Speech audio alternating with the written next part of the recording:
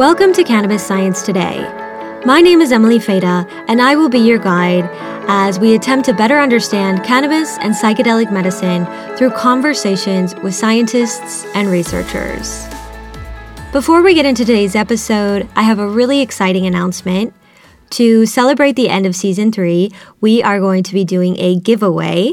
So we are going to be giving away some amazing CBD products from one of our partners, Millie. You can check them out at millie.co.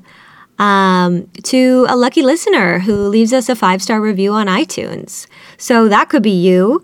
All you need to do is go to iTunes and write us a review.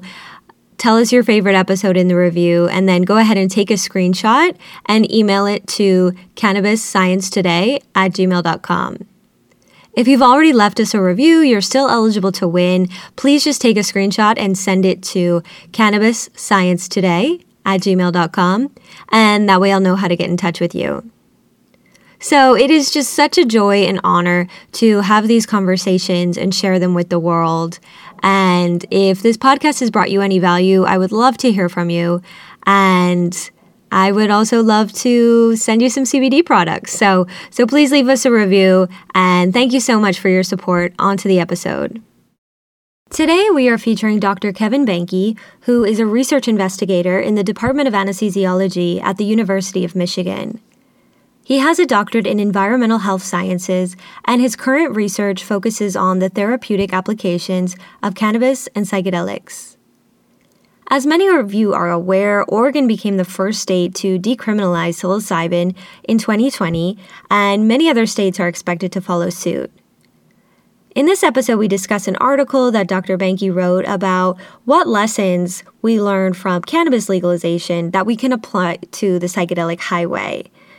As we look back on this past decade or so of cannabis legalization, what can we learn and how can we avoid repeating the same mistakes? We talk about whether the Western medical system is ready for psychedelics, and he shares some ideas for systematic data collection, the role of physicians in this emerging scene, and how we can make this medicine accessible to all people and not just wealthy communities. Well, Kevin, first of all, thank you so much for joining us. And I'm really excited to get to, some of your thoughts in your most recent article on applying lessons from cannabis to the psychedelic highway. But before we get there, I'd love to hear a little bit more about your research background. And particularly, I know you've done some research on patients with chronic pain and how they use cannabis. So yeah, where do you begin to share your journey, your scientific journey? So my scientific journey with cannabis and psychedelics, it's started with my PhD, which began in 2012, ended in 2017 at the University of Michigan, where I was in the School of Public Health. And although I was studying water quality and transmission of bacteria in water as my main PhD topic, which I found fascinating, still find fascinating, I did a bunch of side projects on the way, one of which was to understand how cannabis could be used in the chronic pain context and what the results of that were, including changes in opioid and other medication use.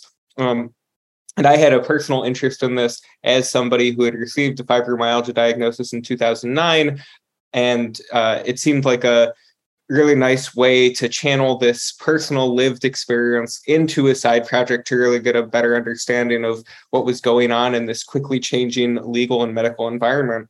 And so in that project, we surveyed people with chronic pain who were using medical cannabis and were patrons of a local dispensary and asked them, well, what has changed for you? What are the outcomes of your use? And many reported that they decreased their opioid consumption as a result of using medical cannabis, that their pain management was better.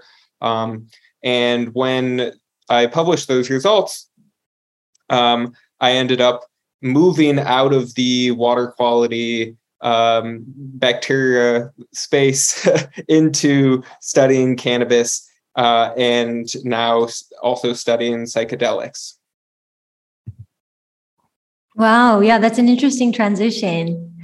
And I'm wondering, could you talk a little bit more about the specifics of this research project? It sounds like you were surveying patients with chronic pain who were also using opiates. And when you say opiates, you mean, traditional kind of prescription painkillers? Yeah, so things like Oxycontin or oxycodone or Percocet, things like that, hydrocodone, and we're using that for chronic pain management. They said, okay, I'm now using cannabis. We asked them questions about how their medication use changed as a result of them starting medical cannabis. And they said, hey, my use decreased substantially. On average, 64% decrease among those who were using opioids. And not everybody in this study was using opioids, but it was enough to really spark my interest in this space and want to do more studies that looked at that. So this, that survey was something where we emailed people at a single time point. Many of them had already made this change or had said that they had made this change when we surveyed them. So we didn't have data on them on before they started using cannabis and after they started using cannabis, which is a limitation of the study and something that, subsequent data from many different groups has shown that at least among a subset of people who do use medical cannabis, that they actually do substitute it quite effectively for other medications, not just opioids, but also, anti-anxiety medications like benzodiazepines or antidepressants, or other pain medications like pregabalin. So that one small survey project kind of launched me into this space, and I've since done many additional survey projects to understand, outside of Michigan, where that first study was conducted, whether these trends are holding up in other places in the United States. Among people with different sorts of pain conditions like fibromyalgia, with different products like CBD or cannabidiol products versus medical cannabis products. And then also trying to understand why overall in the US people are using medical cannabis. And one of the reasons that I think this space has staying power for me, both personally and professionally, is because the data there is pretty clear that the most common reason that people are using medical cannabis is for chronic pain. So there's just a huge unmet need and a really big need as well to understand how to most effectively use the available medical cannabis products to create good treatment outcomes for people with pain. Mm-hmm. Yeah, that's really interesting, and it looks like you had another paper that I came across where you were looking at state registry data. So to kind of compare the qualifying conditions which patients are reporting, which makes them eligible for medical cannabis, to some of the evidence from the National Academics of Science, Engineering, and Medicine's reports on cannabis efficacy. So what did you learn from this? And it does sound like the majority of patients are reporting chronic pain. So did you kind of find that chronic pain is one of the most treatable conditions as represented by the scientific evidence? Or what did you learn here? Well, so that paper was mainly just trying to look at all of the states that had legalized medical cannabis, pulling the data from there to see what the most common reasons were that people had obtained their medical cannabis license. So in Michigan and many other states, you go to a physician, you say, hey, I have this condition, be it cancer, chronic pain. There's many different qualifying conditions and symptoms that people can obtain a license with. But then the doctor signs off and authorizes, yes, this person has this condition. They can get a state license, which then authorizes them to purchase or possess cannabis legally. And so that paper was just looking at those overall national trends that we see there. They didn't say, like, among all those people using cannabis, whether or not they were having positive or negative or neutral experiences. Unfortunately, since cannabis remains Schedule 1 under the Federal Controlled Substances Act, it means that one of the things that states need to do and should be doing is to protect patient safety, because those registries, if the names were made public, are a list of people who are breaking federal laws. by obtaining and using medical cannabis products. So I totally understand and agree that, those should be kept confidential. It's just one of those situations where, we can't get that granular and individual level data in the same way where we ask people about the outcomes of their use at this, wide population based level, because cannabis remains Schedule 1.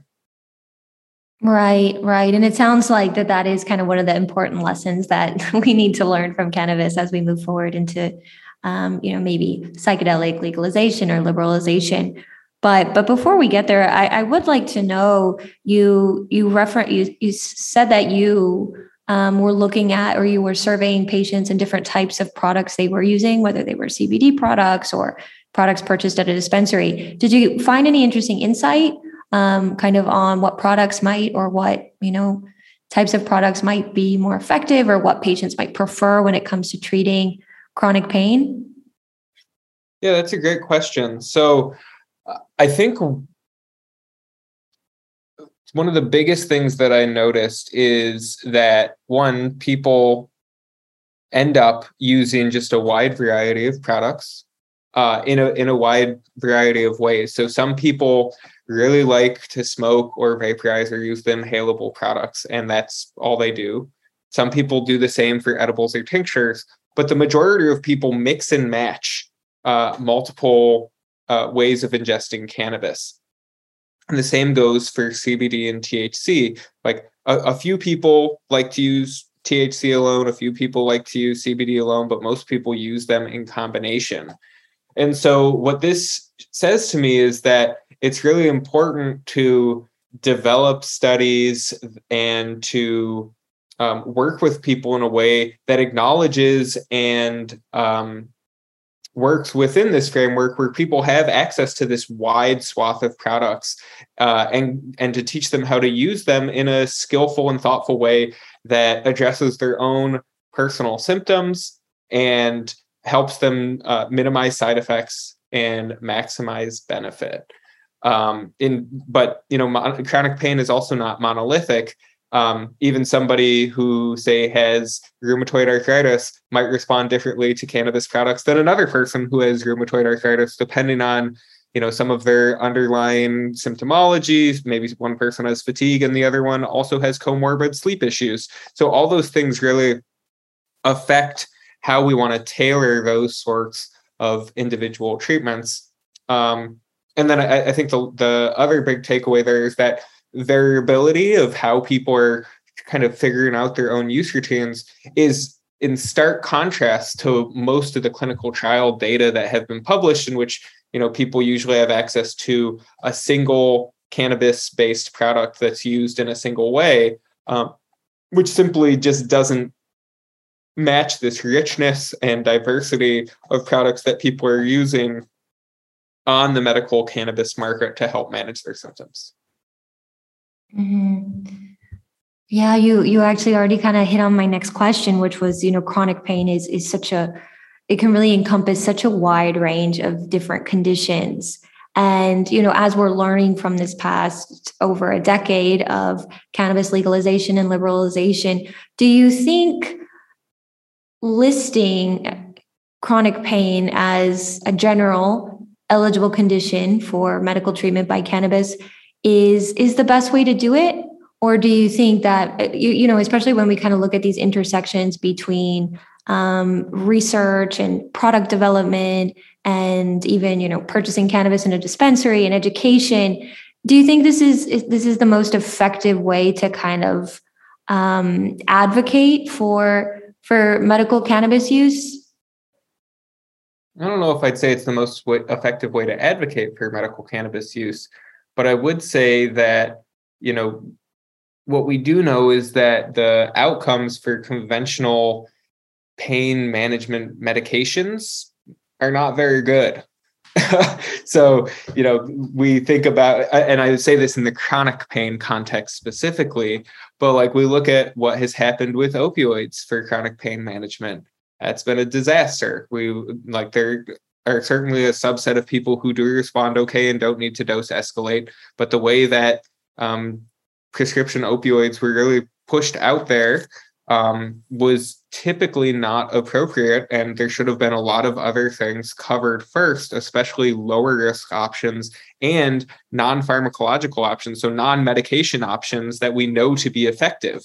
And unfortunately, that's not the way that our medical system went. When it comes to cannabis, I mean, I think one of the things that is very attractive about many cannabis-based medicines compared to a lot of the conventional pain medications is their relative degree of safety.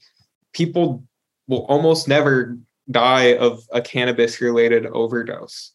There's possibility to, higher risk of, say, getting in a vehicle accident if you're high. We know that that's not a good idea. The same holds for being intoxicated on or to have mood alteration from another pain medication. But when it comes to like taking too much cannabis and dying, that just pretty much never happens. The few cases in which it does are if somebody has like an underlying heart condition, or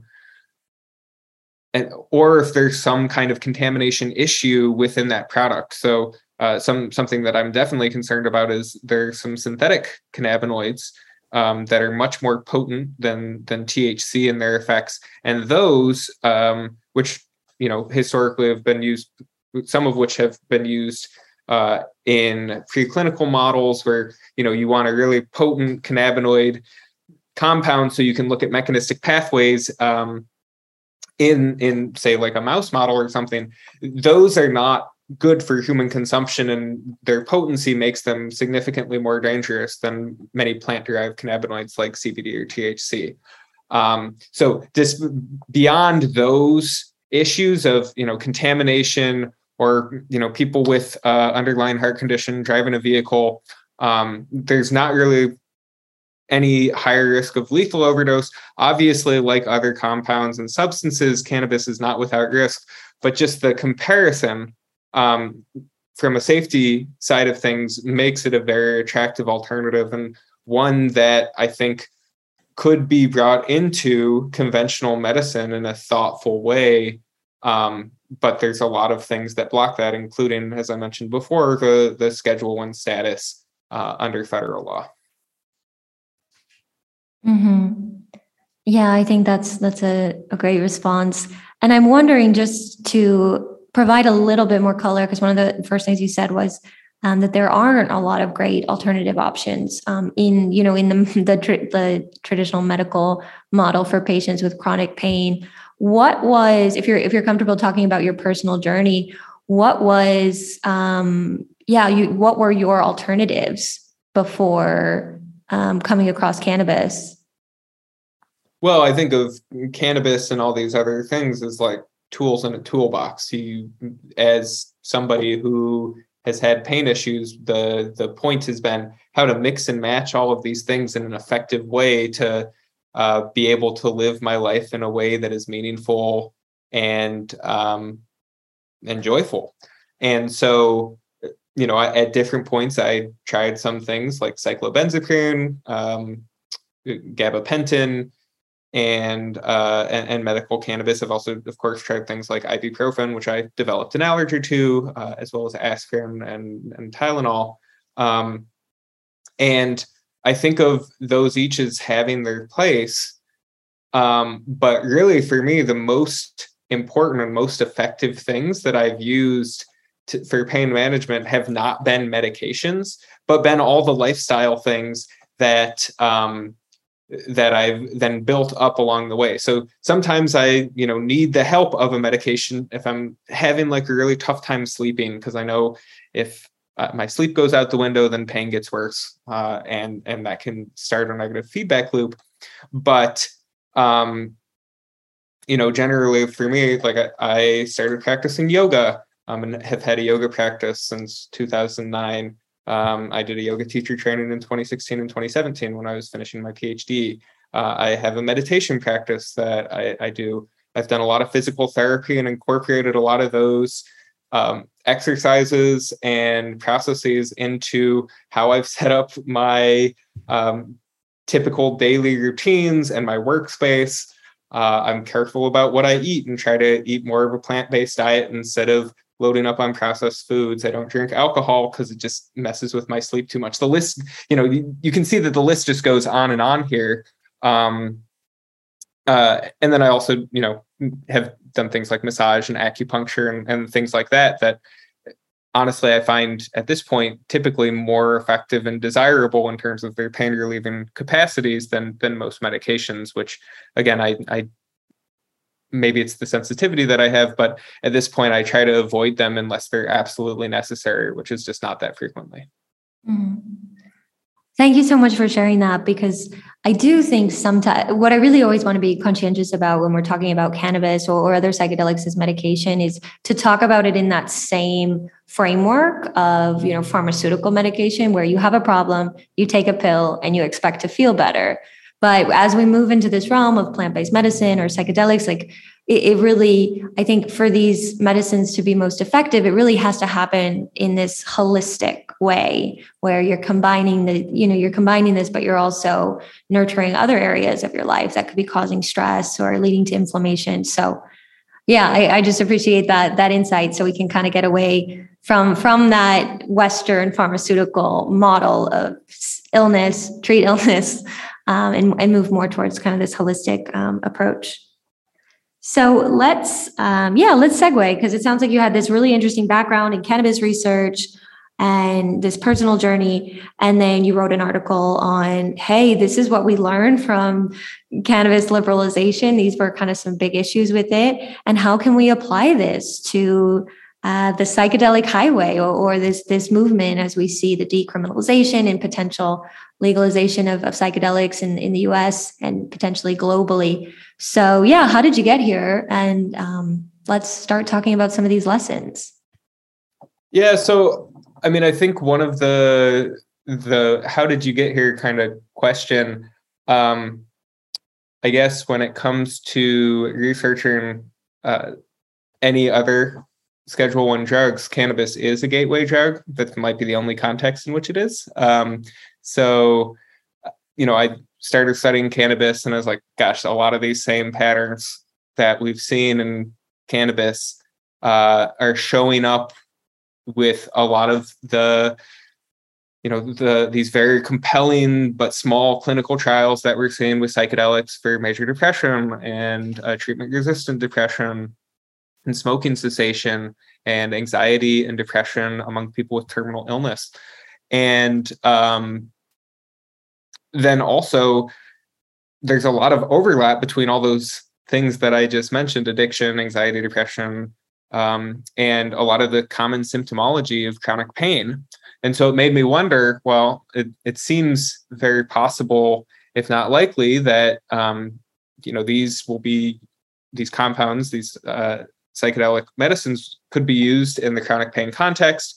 And so similarly to what I did with cannabis, I did some surveys of people who, one survey of people with fibromyalgia, another of just people who use psychedelics naturalistically to try to understand what that use looked like.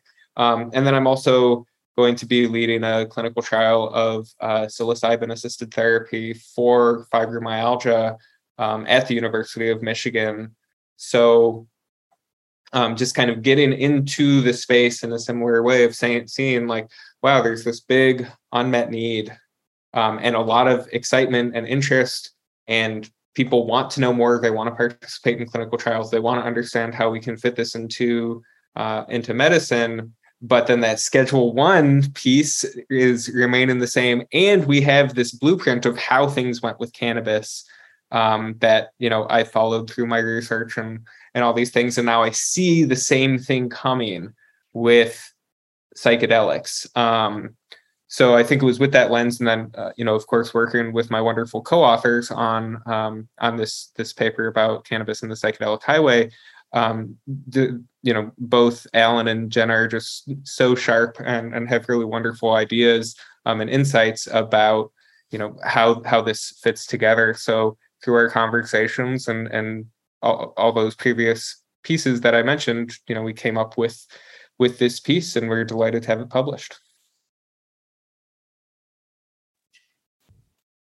Cool. Well, let's dive into some of the specific things that you talked about in the paper.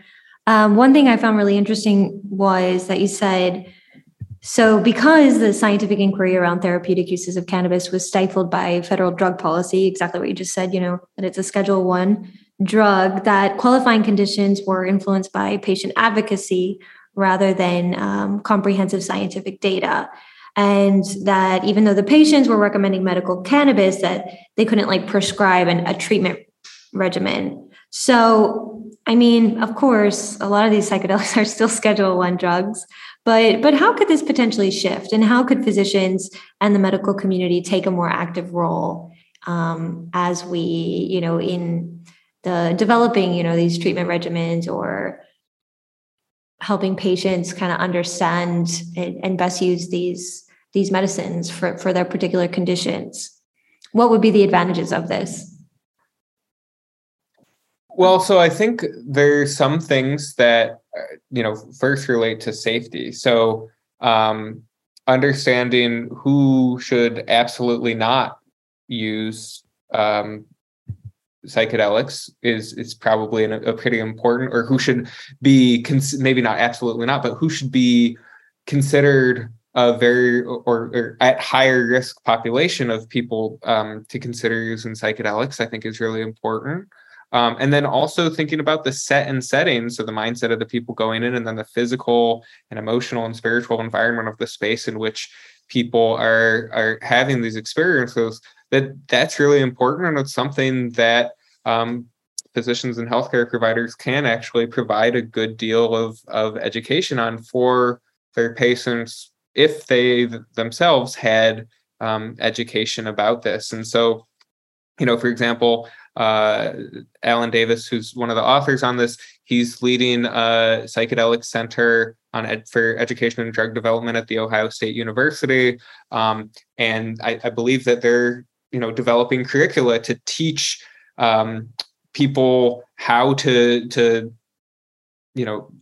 deliver certain elements of this therapy process, which, at this point, because psychedelics remain Schedule 1, obviously you can't go and get a prescription for them, and it can be very dangerous to a professional and their license status to sit with somebody who's under the influence of one of these compounds, but they can provide many of the same services that happen in the context of a clinical trial. So before somebody has a psychedelic experience in one of these clinical trials, they undergo, what's called preparation. So they work with a guide or therapist or facilitator to get a better understanding of what's going to happen during this experience, and what is their intention going in, and just building a rapport and understanding what their life is like, what they're hoping to get out of this,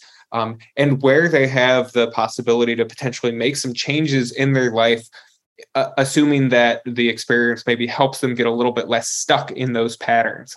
And then after the experience, there's what's called the integration period, which can also be done legally at this point, in which that same therapist or therapy team could then reconnect with the person who had the experience and say, okay, so what came up? Let's talk about it. What are the places that your intention aligned with the experience, and what kind of behavior change do you want to enact, and how can we help you with that and integrate it into your life?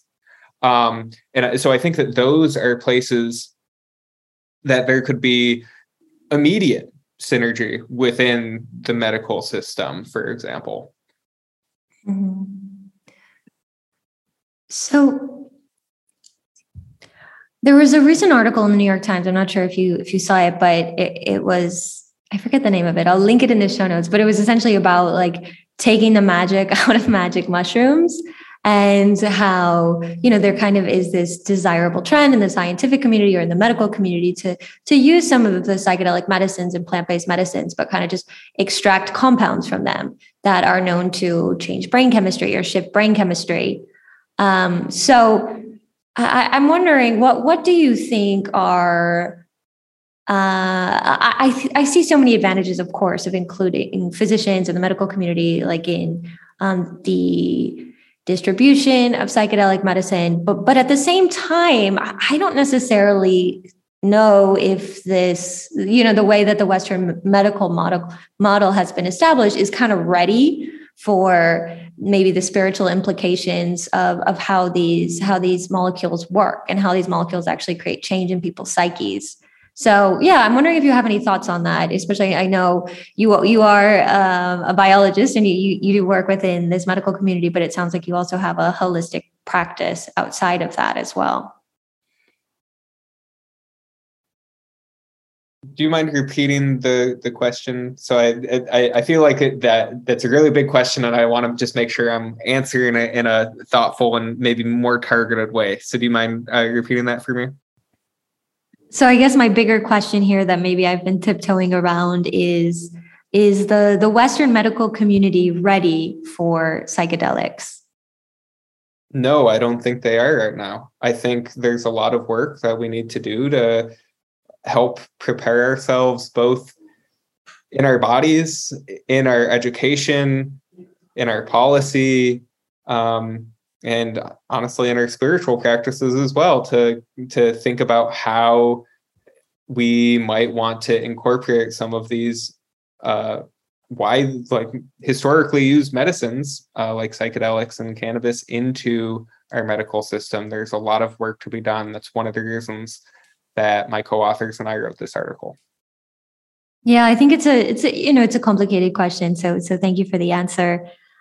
Because of course, I mean, when we talk about data collection, when we talk about clinical trials, yes, absolutely. Like there's so much to learn from what happened with cannabis and what didn't happen with cannabis and all of the things went wrong. But at the same time, I think there is this big realm of, I think the spiritual and the mystical experiences that come with a lot of psychedelic use. The medical and the scientific community don't necessarily have ways to measure that. And it makes this a really interesting frontier, but also, how do we integrate that when the tools for capturing it aren't there?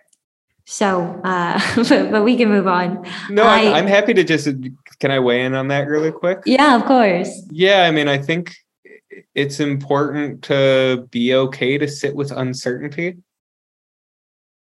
And I think that's something that it's really hard for us to do societally. And maybe that's a practice that we should all engage a little bit more, because again, we're trying to deal with questions that are so much bigger than, does somebody's pain score go from a 7 to a 5? Or does their score on a questionnaire change in such and such a way? And I think it's just really important to be willing to look bigger and acknowledge sometimes we don't necessarily know how this is working or how it can best be utilized, but we are open to experimenting with it, and to do that in many different ways as long as we're being thoughtful and respectful and inclusive, and being willing to, shake off some of the conventional thinking. Mm-hmm. Yes, I agree. And there's a quote from Carl Jung that sometimes I come back to that's like, I shall not commit the fashionable stupidity of regarding everything I cannot explain as a fraud. And I really I think that comfort with uncertainty and not being able to measure or know anything, which sometimes in the Western world, I think we've gotten so disconnected from. So I think this is an opportunity to come back to that in a meaningful way. But let's take it back to some of the other lessons that we can learn from the past several years in cannabis. And you mentioned in the paper as well that something that we're already starting to see, which we saw in cannabis too, was that monitored psychedelic therapy might be really limited in its availability. If insurance doesn't cover it and people can only pay out of pocket, then it's only going to be accessible to, very wealthy individuals. So I'm wondering kind of, what were your observations on that, and what are your thoughts and how things could be different in psychedelic liberalization? Yeah, I mean, I think one of the places that I think all eyes are looking at this point is Oregon. You know, that state has decriminalized many different illicit substances, including psychedelics, and they are putting together infrastructure to help provide a safe place for people to take psilocybin and have some of these experiences.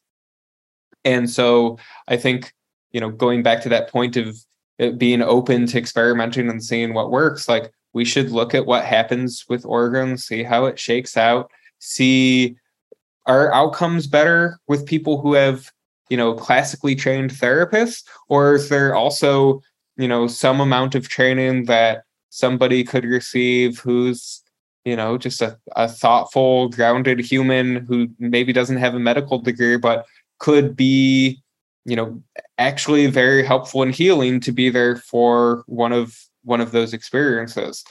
We simply don't know scientifically the difference between those, and I think those training requirements are still being figured out in Oregon. But I think that there's a lot of unknowns that can be looked at and understood in those ways, and we should see which places are most effective and which regimens or treatments or ways of doing things are most effective, and then try to scale those into the new states and then continue this process in an iterative way. This could also happen in combination with something that we mentioned in the article as well, of trying to actually collect data in a systematic way on safety and treatment outcomes. So this didn't happen almost at all with cannabis, but if it's done thoughtfully with psychedelics, then we could see. So let me stop for a moment and pull out an example. So in many of the clinical trials right now, there's a lot of concern about people who either currently have or who have a family history of a psychotic disorder or bipolar disorder having these compounds, because is there a possibility that this big experience could trigger some sort of lasting issue and mental health issue among those individuals. Now, unfortunately, we don't have much data on whether or not this is happening in a naturalistic setting, but it's out of an abundance of caution that, the Food and Drug Administration and the institutional review boards and all those people say, let's make sure that those are exclusionary conditions. In this naturalistic context where it's going to be occurring, let's make sure that if that we're doing maybe some health screening on people before they undergo this, so we can see, does that hold up? And if so, then we know, and we can make sure that adults who are still choosing to do this and have that family history or current condition, maybe they get extra supports, or if they insist on going through with this therapy, as well as potentially having extra access to other services that are known to be evidence-based and helpful for treatment of those conditions. So I think there's things like that as well that could really be embedded in a thoughtful way here. And, to your point about, if there's not insurance coverage, or even if there is insurance coverage, this being something that's mainly available for people who are wealthy. Unfortunately, we live in a capitalist model where that's typically what happens with new therapies like this. And, we want to make sure it's available to people. It's a space where in some ways, because there'd be a decriminalization aspect, that there's more flexibility than there might be if it was a pure medical model. Because, again, then there's the question of, is a therapist who's in these psychedelic sessions, are they, a psychiatrist? Are they a clinical psychologist? Are they a social worker? Are they some, a thoughtful individual who's received, some amount of training and passed some state or municipal certification program. We simply don't know at this point the difference between the treatment outcomes with people who have received those different levels of training. So I think there's a lot of open questions. I think it's important to proceed with an abundance of caution and be thoughtful about this, especially given that these compounds do make people they can lead to a state of suggestibility that can make it. I'm just going to pause here, actually, because I feel like I'm just rambling. Well, you did talk about this systemic data collection. Mm-hmm. So this is something, best case scenario, now that Oregon has decriminalized psilocybin, how would this model work? And let's say best case scenario for researchers, so that we can really kind of gauge this effectively. Like, who would be collecting the data? What would they be collecting? How would they be collecting it, et cetera? Yeah, I mean, I think it would be great if there was some way to do this where we would, of course, still need to protect the safety and identity of the people who are undergoing these therapies, because it does still remain Schedule 1, which means that they're at higher risk. And even if it was not Schedule 1, like if that changed overnight, there's still a lot of historical stigma associated with psychedelic use. So we'd still want to protect people's identity. In fact, that's what we do in medicine anyways with HIPAA.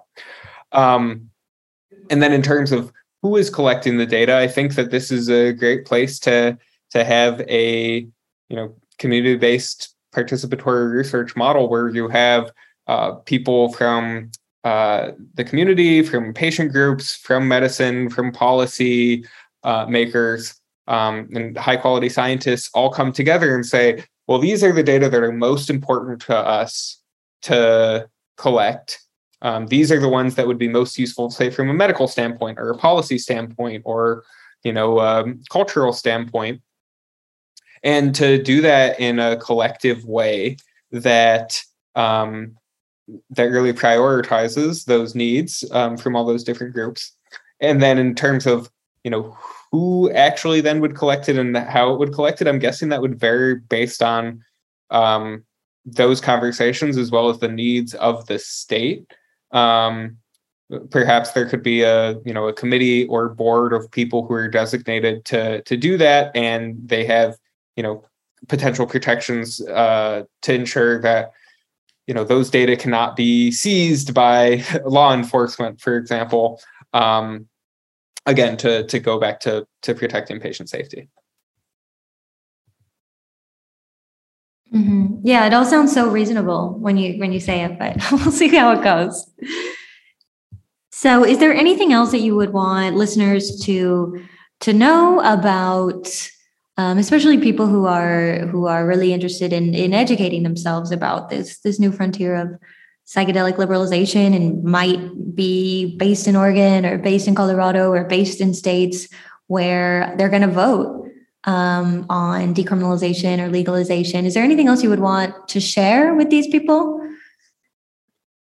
Yeah, I mean, I think one of the big lessons from cannabis that I would apply here is that there's a lot of hype around psychedelics, just as there was and continues to be around cannabis. None of these substances are panaceas. Like, none of them are the thing that are going to heal society or heal everybody. Every therapy will have some people who respond and some people who do not. And not responding to it does not mean that somebody is flawed or not enough or anything like that. They just might not be a responder to that treatment option. And I'd really like to see a measured, thoughtful conversation where, we see these tools of healing and consciousness change as tools that have been used by humans and other species for a long time in this context. And to know that there's other things in addition that we need to be thinking about and considering when we want to address, these huge existential issues like, what is called the mental health crisis. It's legalizing psychedelics or changing the status from Schedule 1 to something different. It's an important step, but it is not an end in and of itself that will fully address those things. So, I just think keeping some perspective on some of the rhetoric, at least that I have seen out there about these things being a panacea, I think is really, really critical. Yeah, I think that's a great point. And to just wrap up with a fun question here, what is next for you in your research, and what would you most like to learn or know in your research going forward? Well, I'm excited to see if psilocybin-assisted therapy could be effective for some people with fibromyalgia. That would be both a really interesting thing from a scientific standpoint, from a societal standpoint, from a medical standpoint, and then from a personal standpoint, as somebody who received this diagnosis, I just find so much meaning in being able to do these sorts of studies that, especially a past version of myself would look at and be like, oh, I'm so glad that there's now something out there about this, so I have a little bit more knowledge and would have flailed around less in my own healing journey. So I think there's that I'm super excited about, and also I'm honestly really excited to see how these waves of changing what we're thinking of as medicine, what kind of ripple effects that will have, both in how medicine is practiced and then also in how people are thinking about these things. I think there's a lot that's really profound and wonderful that has come out of some of our Western practices, like antibiotics and vaccines. And I think some of the other pieces, like how we deal with a lot of chronic and mental health issues, there's so much potential for improvement, both within medicine through some of these changes that we've talked about today, as well as then thinking about sort of the structures outside of medicine within our underlying culture that can contribute to those big picture things. So I guess I'm ending with some big thoughts of things that I'm looking forward to continue looking into as well. Yes, I appreciate that. Well, thank you so much for sharing your time and your insight with us today. Thanks so much for having me. Thank you so much for listening. If you enjoyed this episode, please subscribe and leave us a review on iTunes. It will help other people find us. Cannabis Science Today is so generously supported by the Agricultural Genomics Foundation, a 501c3 nonprofit dedicated to educating the public on scientific research findings on cannabis. If you're interested in donating to this cause or sponsoring an episode of this podcast, where we research a scientific research question or theme of your choice, please contact us through agriculturalgenomics.org.